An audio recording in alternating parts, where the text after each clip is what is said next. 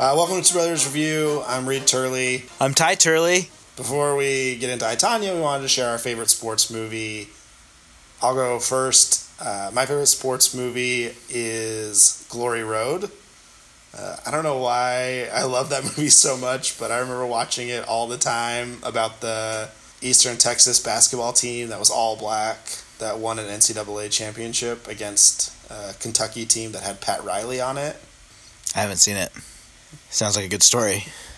Yeah, I liked it. Came out when I was a teenager, had an impact on me, and I think our family had the DVD, which went a long way for me being able to see it multiple times. All right, cool. My favorite sports movie is Hoosiers. I love that movie. I think we had it also growing up in our house, and so I watched it a ton. And I just thinking about it right now and trying to remember a movie that I want to talk about for a sports movie, I got a little choked up thinking about Dennis Hopkins and how he's a drunk, but his friend still believes in him and gives him a chance. And it's such a good movie. Yeah, I think I did watch it when I was little, but it's been a long time since I've thought about or seen Hoosiers. But I know it's a classic. Yeah, it's also got a great soundtrack. Oh, Wait. Chariots of Fire. That's my favorite sports movie. I also love Hoosiers, but Chariots of Fire is an amazing movie. Everyone knows that, and I'm sorry I forgot it.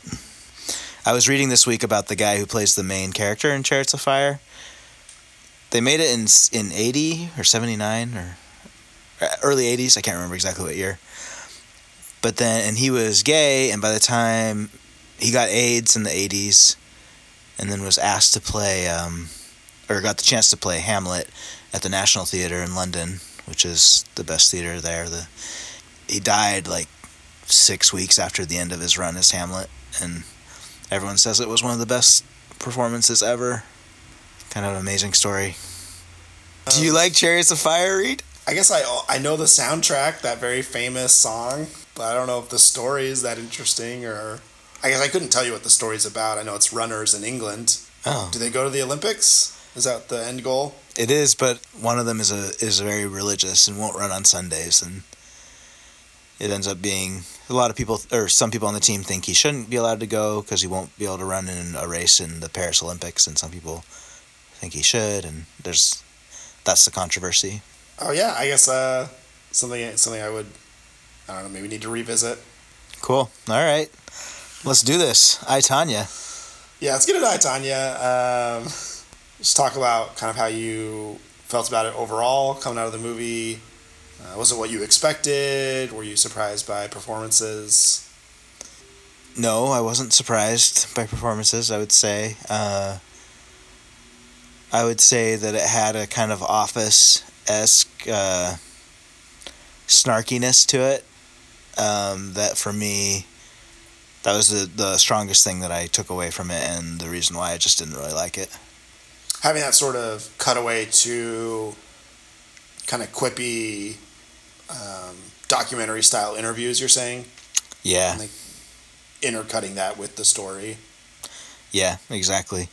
And, in a way that makes it so that you're telling instead of showing, which is also, I think, usually going to be something that I dislike strongly in a movie. Yeah, I mean, coming out of it, I was surprised by how they, that documentary style, but also a lot of like kind of breaking the fourth wall, even when they were telling the story. I think specifically of the time she was shooting the gun and then said, "But I didn't really do this," like to the audience. That kind of storytelling technique, I think, reminds me a lot of The Big Short, and just didn't, I don't know, maybe a way to kind of make the mood a little bit lighter when they're doing a lot of things about domestic violence. But I just feel like the way that violence was shot was just so kind of casually shown. It made it feel like it was really a part of her life. But then to have that much lighter comedic tone around it just seemed like a disconnect for me. Yeah, and I think it's also dangerous because I think the problem... I mean, it was interesting to read about Tonya Harding, the real Tonya Harding, after the movie, and the problem with her is she's become a punchline and a real joke, and I think the movie shows that that she came from a really hard background, and so maybe we could be a little bit more understanding. But I think that message, this more compassion and empathy towards this character in real life who had a hard life, is totally undermined by the way that it was filmed and the comedic tone that's inserted into these very, very hard things, very real things that happened to her. So I think it kind of reminded me of the Disaster Artist in a way, in that it purports to be compassionate towards these real life characters, but in fact, we're all laughing at them. Yeah, it's like it's kind of playing her pain in the situation she was in for kind of comedic effect, which, it just, that stuck out to me and was something that I didn't really like or enjoy about the movie. Well, let's talk about their kind of acting or performances in this movie. You know, we talk about them, kind of the main three characters, Allison Janney, Margot Robbie, and Sebastian Stan. And I know people really liked the mom in this movie, or think she did a good job. And I guess she did play it very cold, but maybe it was not just the acting, but how the person was that was, I don't know, just a put off for me, where I didn't like any of the scenes with the mom. Oh, interesting. Yeah, well, I mean, obviously she's supposed to be not likable, and she's a horrible person. But yeah, I thought that her acting was the best part of the film by far. So I really liked it. Just because you think she really kind of embodied that maleficentness. Yeah. Although I would not have used that word in my head when I was thinking it, but that was good. That was good. I just kind of, I was going to say there's kind of like a twinkle in her eye, which is maybe a little bit of a contradiction. I don't know, but just the maybe self-awareness that she had when she was doing it, or maybe the kind of intentional lack of self-awareness. I don't know how to describe it. But just, I thought it was super compelling, like mesmerizing to watch her do that, to be so dismissive, to be so harsh, to be so contradictory. Yeah, she would have had to have such, I don't know, kind of self-confidence to not care about what, the coach thought, or other parents, or just so self-involved. So self-involved, yeah, amazingly. I mean, she obviously portrayed that very well. I came across her so strongly in the movie. Yeah. I also thought Margot Robbie did a really good job looking. I think she's maybe much better looking and probably taller than Tanya Harding. Way taller and way better looking. Yeah. So I think it was just kind of interesting to see her sort of transition to embrace that role with, the hairstyles, and I think they used the braces to also sort of convey that look of the early 90s, late 80s. Yeah. Yeah, I thought she was okay, but I didn't think it was spectacular. I felt like it felt too hammy to me. Well, I guess the thing I was also impressed with, however they shot the actual skating scenes when she was out on the ice, to feel like it was so close to the action. And I know it wasn't her, but whatever kind of CGI technology is available now, I thought it made it look really, really good. Oh, that's so interesting. You didn't think so? I was going to say the other worst part about this movie was the horrible spinning shots of Margot Robbie in the air. The cheesy CGI. Interesting. Maybe I have to watch it again. Maybe I didn't see something. But I feel like you're right behind her, or right with her through the skating around, or as it leads into that jump. I don't know. I just thought I liked that part of the movie. Cool. I thought the Sebastian Stan acting was interesting. It took me a while to be like, is the guy being interviewed in the documentary the same actor? Because he just had that lower face goatee that just totally transformed his face. So you felt like he might have been the real person? No, I don't. And by the end, I realized it wasn't. But the first time I saw him, I was like, well, who's this guy? Yeah, interesting. I thought he disappeared into the role, but I also don't know him as an actor. I think that made a difference too. Yeah. I mean, I think this is probably just about the story or the life, but I don't know if they really set up their time together before he was violent very well, to where, that first time they show him hit her, it was just so jarring for me. And then just throughout the scenes of violence, I think would be really hard to film and have to do that. Yeah. I don't know. I didn't experience that same jarringness, but yeah, I did think the character development could have been better. And we talked a little bit about the structure, but do you have other feelings about, I don't know, kind of the pacing or flow or style of the movie? No. I mean, I guess just what I already said. I didn't notice anything super obvious other than that. Okay. Are there other kind of likes or dislikes you feel like we didn't cover? The actor who plays the bodyguard, I thought it was fun. I thought he was also very interesting to watch. Yeah, just kind of that confidence, or I don't know, maybe delusion's the better word, where... Bravado. Yeah, he just thought he could do things or knew how to do things. I always think if it's a biographical movie, you should show a comparison of the actor and the real person.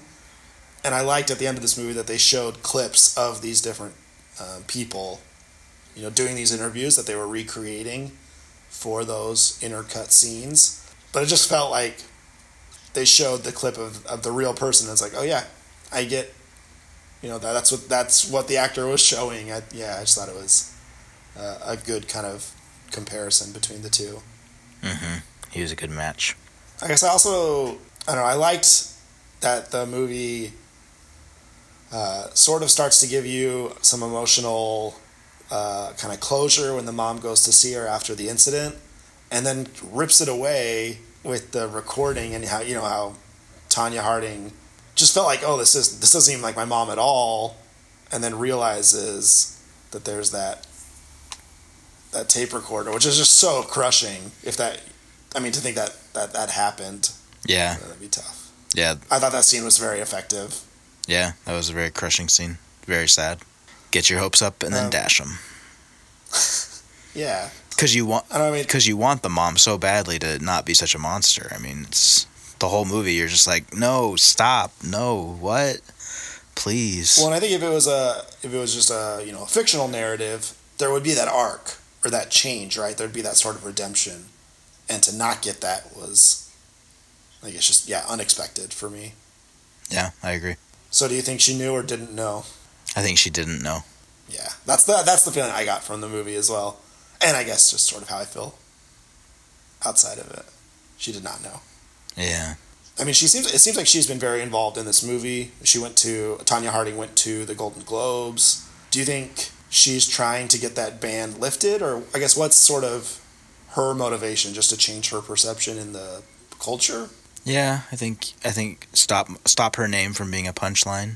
Well, it's interesting that I also thought it was interesting at the end that her ex-husband changed his name. Yeah, because I'm sure everyone would have known that name in the 90s. Yeah, such a big story. Yeah, it was. I guess, do you remember it? I would have been pretty young. Yeah, it was a huge story. I totally remember it. Yep, I remember thinking, this is like a soap opera. What in the world is going on? This is just ice skaters. The stakes are so low. Why are they? Who in the world would hit someone else on their kneecap? Yeah. I don't remember the skating. I didn't remember the details of Tonya Harding not winning medals, or I was kind of surprised. I guess because she was so famous, but she actually didn't end up ever winning an Olympic medal. Yeah, I think that's got to be tough for her to feel like she was so good, but then not quite close enough. Stuff. Yeah. Did you Google anything when you went out? Finish the movie? I didn't coming out of this one. Did you have a... I just tried to figure out what was going on with Tonya Harding now. I tried to figure out if she was, what she was doing, where she was working. I couldn't find much. I guess she's remarried and living in L.A. But while I was Googling that, it got me onto this track of finding out that Sufjan Stevens wrote a song about Tonya Harding, and my understanding is he sent it to the producers of the film hoping that they'd use it as the end credit song. And they sent him a message back saying, it doesn't fit with the style of our movie, sorry. But it's a beautiful song, and it's also so empathetic towards Tonya Harding. Oh man, I love that song. You have to check it out. Okay. Well, I guess, how do you feel ranking-wise for this movie? Where would you put I, Tonya? I'm torn between giving this a 1 and a 2, but I'm going to give it a 2. That's so low. I think we've just realized I'm like a 1 grade above you type of person on these rankings. I thought I, Tonya was a 3 for me. Yeah, I think there were enough kind of interesting, compelling pieces about it. And I, Tonya, the #1 movie of 2018 so far. So highest on our rankings. Highest so far. Highest combined score. Only combined score also, but that's not as important. Yeah, well, I hope we do some better ones. We'll see. Get some 5s in here. These are some rough months coming up. Really? I haven't looked. Ready Player One. Is that the next 5? I don't know. I'm excited for it. All right, well, let's finish up with a recommendation for something else you've been watching, reading.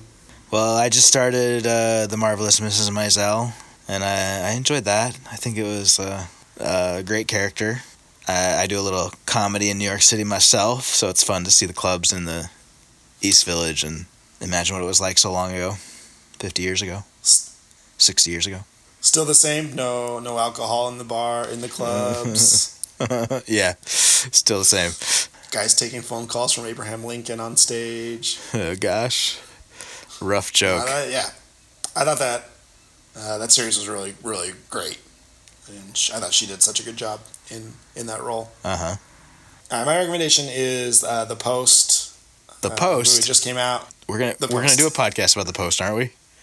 That's great. No spoilers here. I just think it might not be that big of a movie, or people might not think they should go see it, but... It's a huge movie. Isn't it? Is it? I don't know. Yeah, like, the joke of the Golden Globes, where they're like, did you hear the monologue at the beginning? Seth Meyers said something... I listened to it. I can't remember a joke about The Post. He said something along the lines of, we already know The Post is going to win all the awards tonight, so we might as well just go home now. And that was super awkward. It did not. It did not win anything. If you haven't seen The Post, you should go see it, and then you should listen to our episode about The Post. Which is coming soon. Yeah, post-haste. Good joke. It's okay. We should have one pun joke every episode. I'll take that responsibility on. I'm ready. Okay, good. All right, thanks for listening, everybody. This has been Two Brothers Review, the podcast. I'm Reed Turley. And I'm Ty Turley. Don't go hit anyone on the kneecap today. It's solid advice. Bye.